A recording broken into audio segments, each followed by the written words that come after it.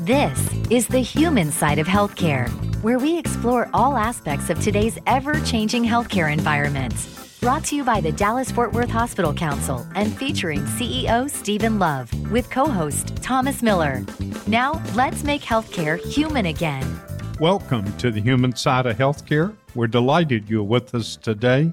You know, Thomas, we talk about a lot of topics on the human side of healthcare. One of those has been breast cancer. I know our listeners know someone or someone even in their family may have been impacted by breast cancer. But we're going to talk about some of the good and new technology related to treatment. Yeah, it seems like more and more cases are just popping up. And I know that if you don't know somebody directly, you probably are at least one person removed. And this is something that touches a lot of people in North Texas. We are going to hear about a new technology today that gives the surgeon a tremendous upper hand against this disease. We're delighted that we've got with us Dr. Amelia Tawa. She is a breast surgical oncologist and medical director of the breast program at Texas Health Harris Methodist, located in Fort Worth. Dr. Tawa, welcome to the show. Well, thank you both so much. I really appreciate this opportunity, and it's a privilege to be talking with you guys about this exciting new equipment that we're offering here at Texas Health Harris Methodist in Fort Worth. Well, you know, as we look at breast cancer, we've had guests on before talking about high-risk patients and some of the screenings that we go through. But for our listeners, can you explain what this new technology is and how it's being used? Absolutely. So, as we all know, breast cancer is the most common cancer among women, and 1 in 8 women, unfortunately, will develop it in her lifetime. We look at our audience today, and most likely some of these people listening have battled this terrible disease, or they've had to experience a journey of breast cancer through a loved one or even a friend. And whenever we look at breast cancer, surgery is the primary treatment. And patients ultimately have 2 choices for treatment, which is either a mastectomy, that is the complete removal of the breast, or a lumpectomy, which is removal of the tumor with healthy tissue around it. The new technology that I'm currently using at Texas Health Harris Methodist, it's an FDA-approved machine, and it's actually used in the operating room on the lumpectomy specimen. And what it does is it evaluates in real time in the operating room the margin assessment. What does this mean? Well, it means that sometimes breast cancer can't be seen or felt, and I can actually look at the tissue removed during the operation and detect if the amount removed is adequate or if additional tissue should be taken at the same surgery. So the possibility of a patient having to return for a second surgery is extremely low whenever I utilize this equipment. So as you use this equipment, and it's really real time, so to speak, in the OR, do you still need a pathologist involved in this kind of surgery? Absolutely. So pathology involves a physician who's trained to examine specimen and tissue samples for a diagnosis, and that's still a critical part and process in all cancer operations. This technology does not replace the need for pathology, but again, it provides that real-time information on the margin status of a lumpectomy before closing and ending the operation, which gives added assurance to the surgeon that the cancer is definitely removed and there's no residual disease that could possibly exist. The process is non-toxic and it's non-destructive to the tissue samples, so it preserves the lumpectomy specimen for traditional pathology review to take place. You know, as you look at this technology, and I know you've explained in the OR, how does it actually work and distinguish healthy tissue from tissue you have to remove? So it really goes off the mantra of seeing is believing. This machine uses OCT, which is optical coherence tomography, and that's actually been around since 1991, and it's been previously used in specialties such as ophthalmology, cardiology, and dermatology. OCT produces images very quickly on a screen, And the resolution of these images that are displayed are actually 10 times higher than standard X-ray or ultrasound images and 100 times greater than that of MRI. So what it does is it allows surgeons to look at the tissue right then and there rather than waiting days after pathology processes the tissue and looks at it under their microscope. And again, in real time, we're able to visualize if additional tissue needs to be taken because we may see cells or cancer approaching what we call the margin. Do you use this technology in all types of breast cancer surgery? For example, do you use it in a mastectomy? So that's actually a great question. And right now, this device is only utilized for lumpectomy specimen. The reason being is it's limited in the diameter that it can scan for the tissue. It can scan up to 8 centimeters, and the majority of mastectomy specimens, which includes the complete boundaries of the breast, are larger than 8 centimeters. So currently the technology is being utilized for lumpectomy because it's important as it's being used to look at the margin assessment, which is where the margin is a concern. Again, the lumpectomy is where we remove the tumor with healthy tissue around it. So this machine is allowing us to visualize that tissue and ensure that we are incorporating healthy tissue and not leaving cancer behind. You know, as a surgeon, how has this changed your surgical experience? You know, I can honestly I can honestly say since I've been routinely using this piece of equipment since August, it's transformed my surgical processes for my breast cancer surgeries as well as for all of my lumpectomy patients. A lumpectomy is a breast cancer surgery that preserves the cosmesis of the breast as well as the functionality, but it has similar survival rates as a mastectomy. And in order for this procedure to be successful, again, there has to be that realm of healthy tissue around the removed cancer. And one of the risks of this type of surgery is residual microscopic disease remaining after the surgery, which is known as that positive margin. Unfortunately, if a positive margin exists, this can result in the patient requiring a second surgery to remove that involved margin or tissue. And I can say personally that telling a patient she has cancer is one of the worst conversations that I have to have, second only to telling her that we didn't get all the cancer on the first surgery and we have to go back for another procedure. Current technologies just don't have the capabilities to visualize microscopic disease on margins, but OCT can quickly demonstrate on a screen up to 2 millimeters subsurface imaging of all excised tissue margins right in the operating room. So it enables surgeons to make informed decisions when it counts the most. And as a surgeon treating this horrible disease, I want to do my very best. And if I can utilize technology and capacities like this to have better outcomes and save my patients the emotional and physical trauma of going back to the OR, then I'm going to do my very best and utilize this machine. This is Dr. Amelia Tower, breast surgical oncologist and the medical director of the breast program at Texas Health Harris Methodist Hospital in Fort Worth. And when we come back, you're going to hear that Dr. Tower was the first in the country to use this equipment for this procedure. The entire interview with Dr. Tower, this is so important that it's on our podcast, The Human Side of Healthcare. So if you know somebody who has breast cancer or you have breast cancer, you can hear a replay on the Human Side of Healthcare podcast. Back with more right after this. This is the human side of healthcare, where we feature healthcare's hottest topics and what our North Texas area hospitals are doing to make healthcare human again. Welcome back. We're continuing our conversation about some new, revolutionary technology in breast cancer treatment with Dr. Amelia Tower from Texas Health Harris Methodist Hospital in Fort Worth. A technology that, by the way, is only at Texas Health Harris Methodist at this time and allows Dr. Tower to remove all of the margins around a tumor in the first operation, which leaves the question, then, is chemotherapy and radiation necessary after this procedure? So that's dependent on a lot of factors. And in breast cancer, that's one of the amazing things that it has to offer is that all treatment is, and all treatment plans are individualized and multidisciplinary, meaning that we incorporate several physicians of different expertise to come together and have consultations with our patients and discuss their treatment plans and their very best options.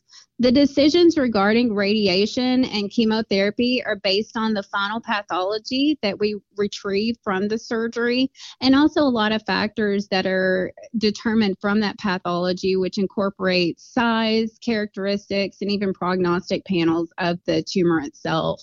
So whenever we look at a lumpectomy, the standard of care still shows us that radiation is utilized as an adjunct. And what it does is it can decrease the chance of locoregional recurrence for these patients. However, we've also identified in several studies that not all patients who have a lumpectomy for either non-invasive or invasive breast carcinoma require radiation. That's where we involve radiation oncology experts, and we also, again, look at our final pathology. As far as chemotherapy, again, it's all individualized, and we consider the patient, the tumor, the patient preferences, and also, again, our results before we make that final decision. You know, you mentioned that 1 in 8 women will develop breast cancer in their lifetime.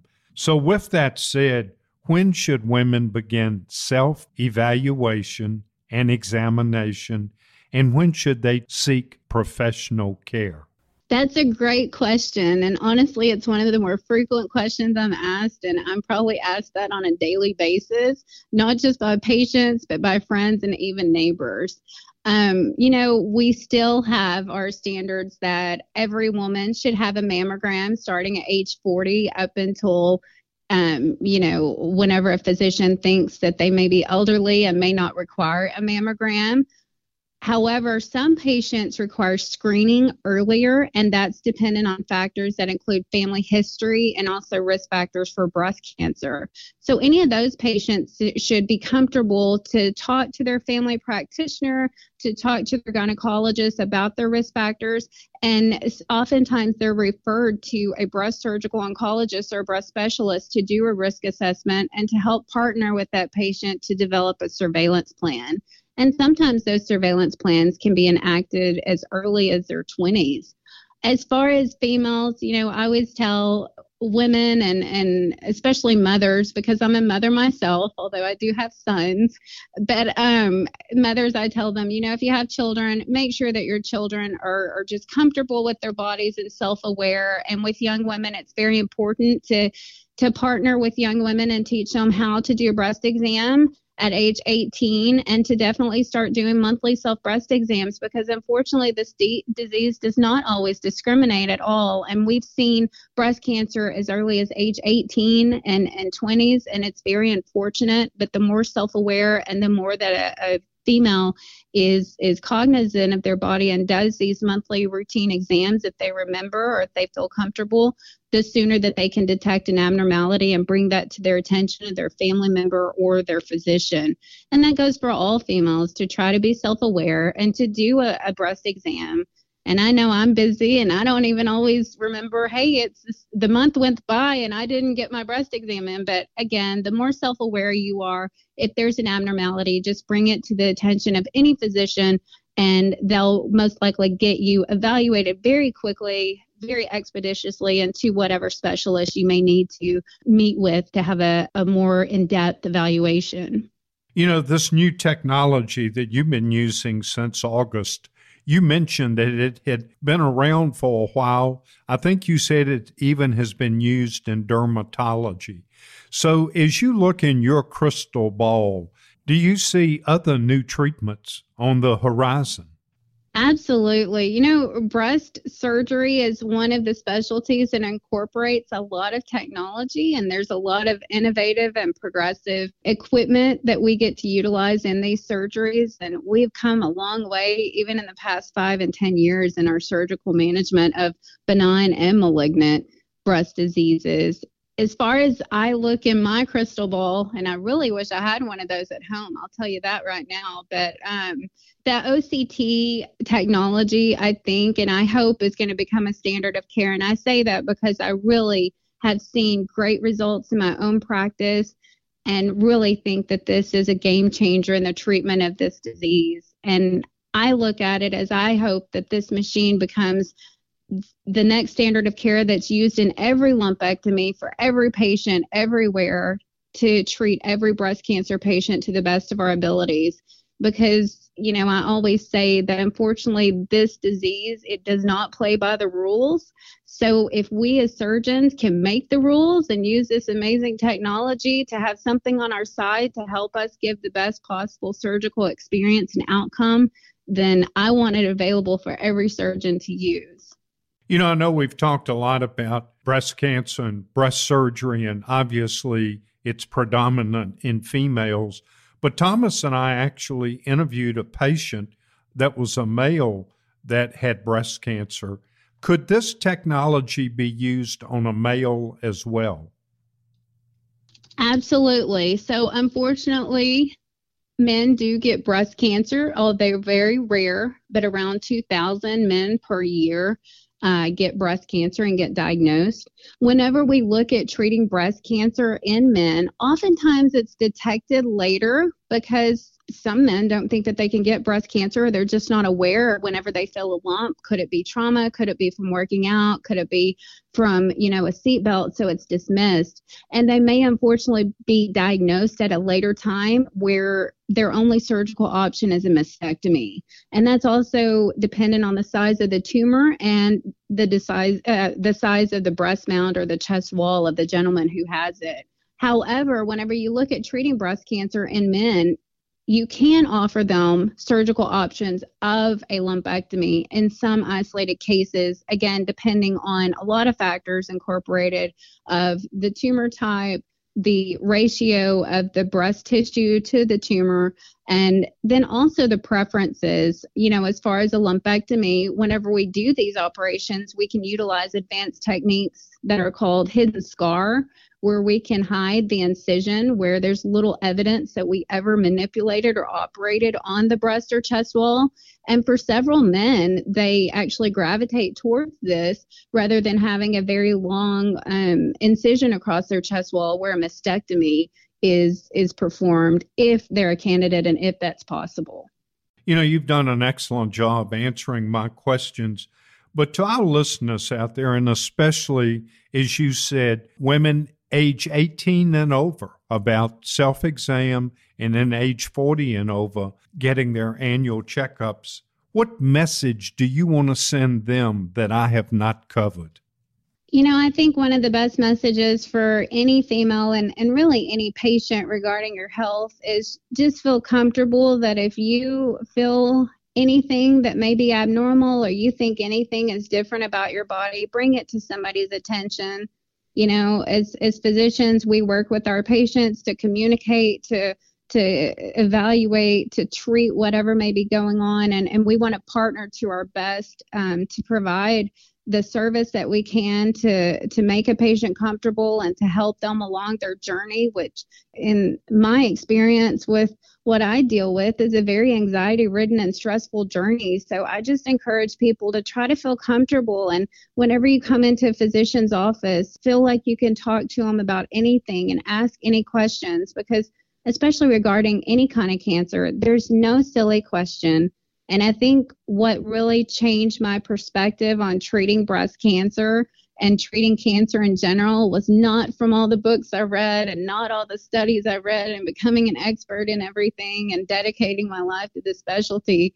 Really, whenever I felt like I became my best was whenever I walked the journey of cancer with my father 2 years ago, who had prostate cancer. And I recognized to treat breast cancer patients and to treat cancer patients, I went through it. And I couldn't be there for my father as a surgeon. I had to be there as a daughter. And so I think that that's one of the things that changed my perspective on cancer in general after all these years of dealing with hundreds of patients and reading all these studies and doing research was it's just a very difficult journey. And we're here to try to help and make it better. And it will get better. But please just feel comfortable to talk to your physician and partner with your physician, whoever can give you the best care. We love new technology stories here at the Human Side of Healthcare. It is the cutting edge of American medicine. We're going to continue our conversation with Dr. Amelia Tower from Texas Health, Harris Methodist Hospital next, right here on the Human Side of Healthcare. Welcome back to the human side of healthcare, where we explore how to take better care of your health so you can live a happier, healthier life. With DFW Hospital Council CEO Stephen Love, along with Thomas Miller.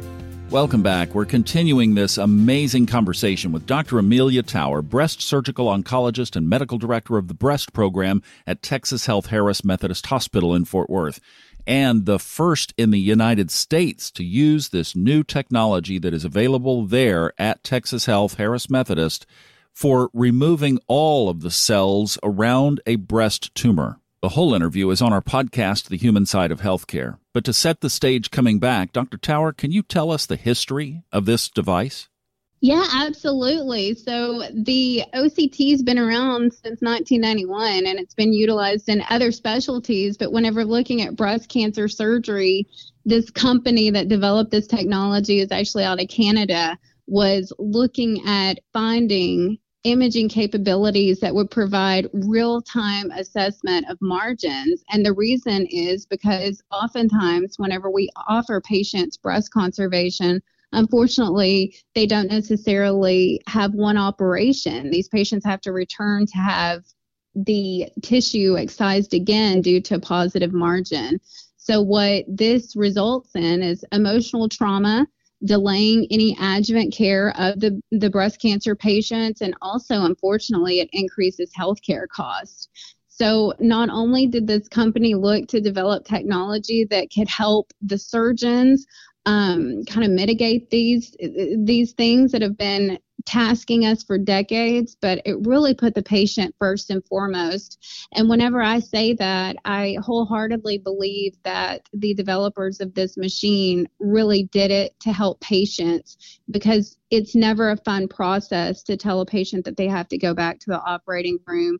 And the chief goal of this machine and this company is to try to make it the best possible surgical experience and outcome in one surgery. I'd like to take you back to the very first time you used it successfully. What were your emotions after that procedure of wow? It was wow. I can honestly say, first of all, full disclosure, I was pretty excited because I got the title as the first in the world using it for commercial use. So whenever you can come home and you can tell your spouse or your mother, hey, look, Mom, I made it. I'm the first in the world. It's a pretty cool experience. But that being said, as far as the first experience, I actually used it on a pretty complex case and on a patient that, as far as a surgical candidate, she had multiple comorbidities, and I wanted to make her surgery be the best it could possibly be. And I could see right then and there. And again, I said earlier, seeing is believing, but I could see it. And I could see where I felt like there could potentially be a positive margin approaching one of my lumpectomy sides. And so I did excise more tissue. And, surgeons, we sometimes can be difficult until we want to see things in ink. And once I saw the pathology report, it was indeed residual carcinoma. And had I not had that machine and had I not re-excised that, this is another patient who unfortunately would have had a second operation. And so even that day exiting the operating room, I felt like I had really not only changed my game in surgery, but I had changed that of what patients potentially have to go through for the future. So that's why I'm so excited about this machine. I want to introduce it to the community, to the world, because it's amazing. And the worst thing that you can ever do is tell a patient, we have to go back. Now, the conversation that you have today, since you have this machine, about whether or not to take out the whole breast, the mastectomy, or just the tumor, how has that changed that conversation with patients?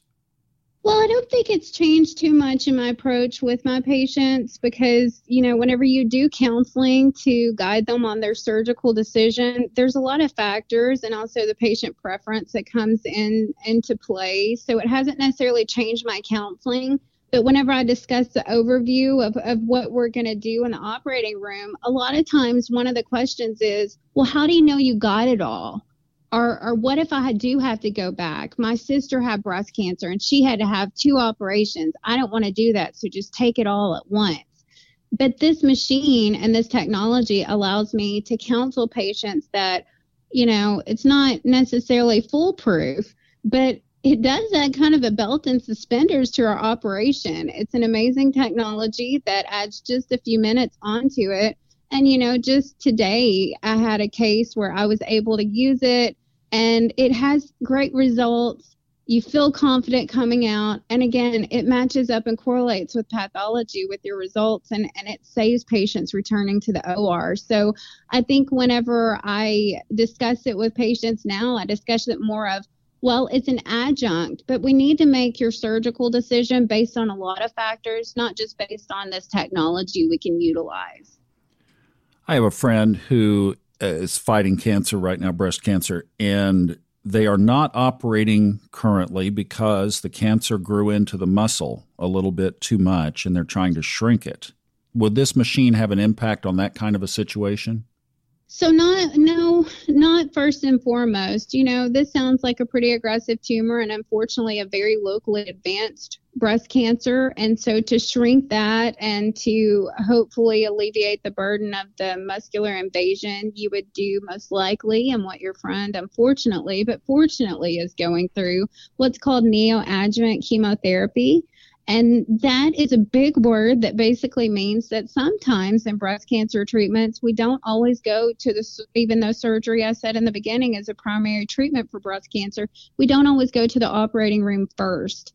Neoadjuvant means we give that chemotherapy before surgery, and that allows the chemotherapy to potentially shrink the tumor and shrink the invasion, and potentially any systemic disease is abated with that. And then at that point, if the tumor is decreased in size, potentially, and oftentimes a candidate that was only a candidate for a mastectomy based on the tumor size, can potentially, that operation be converted to a lumpectomy. And so then that's where this machine would be used. We definitely want to use it if they had the lumpectomy. Yeah, that's fantastic. Overall, let's get in a helicopter and go up to about 10,000 feet and look at the overall landscape of breast cancer today. What trends are you seeing as far as, is it on the rise? Is it on the fall? Is it affecting more younger women, more older? What are you seeing as far as general macro trends these days? Fortunately, we're detecting it earlier, and that's because of our technology. So that's great, because then we can give patients have a lot more options and they have a better outcome. The only unfortunate thing, if we are in a helicopter ride above right now, we do have to look that we're in a global pandemic and the landscape of healthcare has changed. And unfortunately, some women and a lot of patients have delayed getting their annual screening mammograms, and this has ultimately delayed some cancers being diagnosed earlier and being diagnosed later. And, I tell my patients all the time, even in a global pandemic, cancer is not going to stop. So please, the best thing to always tell patients, and that I try to counsel everybody on, is it is very safe to get a mammogram. Particularly at our breast center, at the Cufferley Breast Center in Fort Worth. The patients practice social distancing. There's cleaning in between. All the center is made to be safe and COVID compliant. But what we need to stress to all patients is, please, no matter what, no matter where, go and have your mammogram so that we can detect this horrible disease as soon as possible. Dr. Amelia Tower, the director of the breast program at Texas Health Harris Methodist Hospital in Fort Worth. If you'd like to catch the whole interview, it's on our podcast, The Human Side of Healthcare. And now we're going to pivot, and we're going to talk about rehabilitation, restoring a normal lifestyle, and making sure you make a full recovery. Thomas, have you ever had an injury or a surgery that you had to recover from using rehab? No, I really haven't. However, I did manage for several years an orthopedic trauma practice here in the Metroplex, and I definitely saw how critical doing a full regimen of rehab can make the difference of whether you have full mobility of that joint or not after an injury or surgery. We're delighted we're going to be talking to Dr. Fabian Polo today. He's president at Baylor Scott and White Institute for Rehabilitation. Dr. Polo, welcome to the show. Thank you, Steve. Pleasure to be here. Let's just start with the basics to help our listeners understand. How do you define rehabilitation? So I think the simplest way is that rehabilitation is the care and treatment by specialists, usually clinicians, therapists, could be physicians, with the ultimate goal to help people or patients regain their strength, their flexibility, and their abilities to return to a normal life after an injury or illness. Can you tell our listeners about some of the programs, the special programs that you offer that really meets the needs of the patients and also the patients' families? Yeah, so we have lots of different programs. I think what makes us unique is we have a full continuum of services for rehabilitation for patients. And we use expert care, innovative technologies, training, education, and support to patients to help them transition from hospitals to home in their communities. We have a lot of hands-on treatment and advanced technologies. One in particular that I think be interested to your listeners is our Exo device, which is an exoskeleton that we use on patients with paralysis or mobility issues after a stroke, traumatic brain injury, or spinal cord injury, and it helps them improve their function, their endurance, and hopefully get them mobile again. This is Dr. Fabian Polo, who is president of Baylor Scott and White's Institute for Rehabilitation in Dallas, a program with a world-renowned reputation, and we'll be back to hear more about it from Dr. Polo next on the Human Side of Healthcare. Covering the healthcare topics that matter most to North Texas.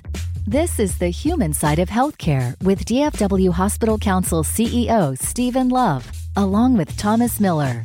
Welcome back. We're continuing our conversation with Dr. Fabian Polo, who is president of Baylor Scott and White's Institute for Rehabilitation. We're talking about this Exo device that Dr. Polo says people come from all over, long distances, to use for their rehabilitation because it is so effective after an injury. Steve? As you look at that device you were just referring, the Exo device, how long has that been in existence and you're using it? So that was relatively new, probably, I'd say 5-7 years ago, but it's become much more widely utilized.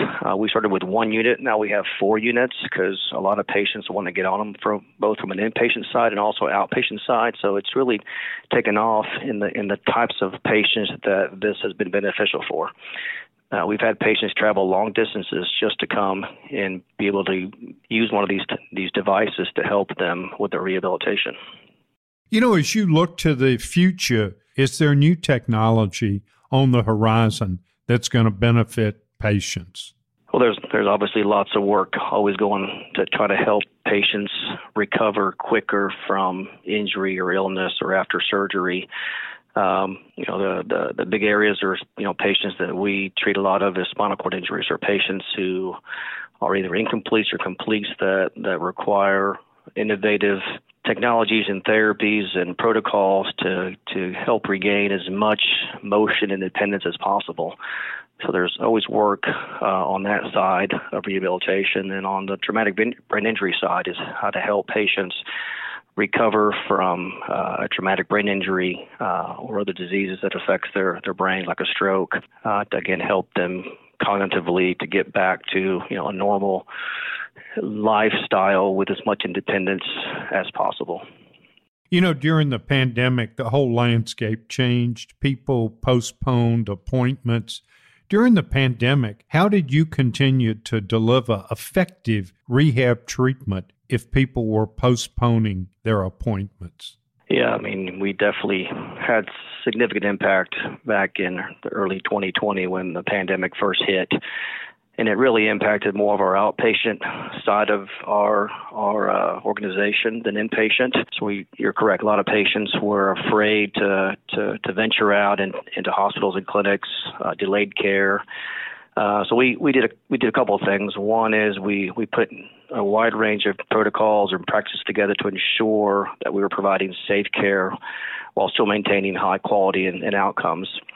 But we also put a telerehabilitation program in place. So patients that were not comfortable coming to the clinics, we were able to treat them virtually through an app, and all of our clinicians were trained using that app, and we had a pretty good turnout initially. That's starting to wean off as patients are getting more comfortable coming to clinics, but telerehab was a game changer for us. You know, when you mentioned using virtual or telehealth, telemedicine in rehabilitation, does that mean that you had to work closely with the patient while they were at home on maybe some type of special exercise they had to do? Yeah, it gives the clinician at least the ability through this virtual technology to watch the patient go through various motions. Obviously, hands-on is always the best. But at the time, we didn't have an option for some patients who needed to, continue their therapy or needed new therapy once they had an injury and during the pandemic. So they did the best they could with certain patients that you couldn't put your hands on, trying to get them to do certain exercises and stretching or strengthening exercises through our virtual technology. While we're on the discussion of COVID, I have two questions for you I want to ask COVID related. First, have you had to treat patients that unfortunately were infected with COVID and they needed post-COVID care in the form of rehabilitation? Absolutely. So early on in the pandemic, we worked to put together a program we call the R2 program, stands for Recovery and Reconditioning Program, which was specifically developed to target the specific needs of COVID-19 recovery patients. I think what you're starting to see is, between 10 and 25% of patients who have the virus tend to have some sort of long-term symptoms, whether it's fatigue, limited strength, difficulty with problem solving or memory. So this program offers a comprehensive physical therapy, occupational and speech therapy, as well as neuropsychology to help these patients recover from their post-COVID symptoms. And thus far, we've probably treated over 500 patients, which is obviously increasing as we speak, because more and more of these patients are realizing that these symptoms tend to linger a little longer than they anticipated. Early on in the pandemic, especially in 2020, many patients had to be placed on ventilators, and many were on ventilators for 30 days or more. That patient, hopefully that survived, would need rehabilitation. Am I correct? That's correct. And typically, we would get those patients into our inpatient rehabilitation hospitals first. So we have treated a large number of patients that have come off ICU floors. They have needed, several weeks of intensive inpatient rehabilitation, and they transition to one of our outpatient settings. But yeah, we definitely have seen a quite a bit over the past 18 months or so. Dr. Polo, patients have a responsibility to follow the instructions of the provider. How do you inspire your patients to follow their treatment plan? Yeah, that's a great question. It varies sometimes from patient to patient, but we've got incredible clinicians and therapists who are not just, treating clinicians. They're also cheerleaders, trying to get the patients and families to really see, taking little baby steps, how their recovery is progressing and improving.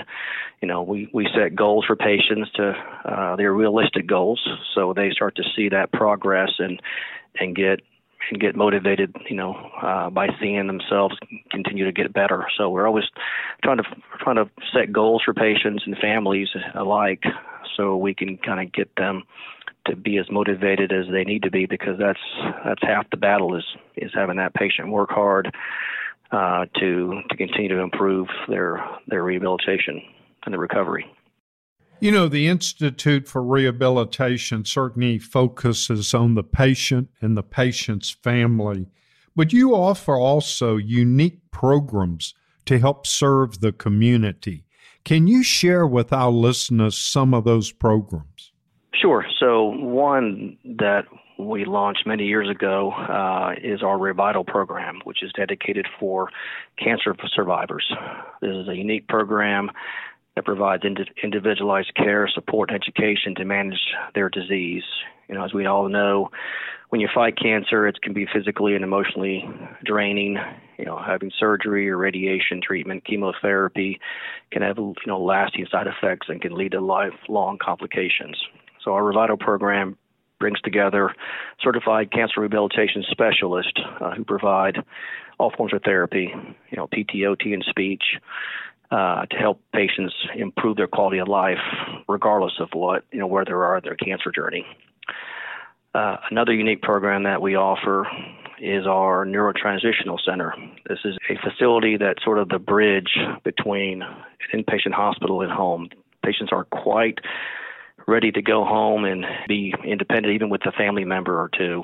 So this facility, it's almost sort of like a home-like setting. Instead of a hospital bed, it's a regular bed you'd find in a home, and the therapies are all designed to help that patient get more acclimated to that home setting, with the ultimate goal is to get them home and to work. We've had phenomenal outcomes from patients coming in, and within a month or two or three, we got them back home and back to their jobs.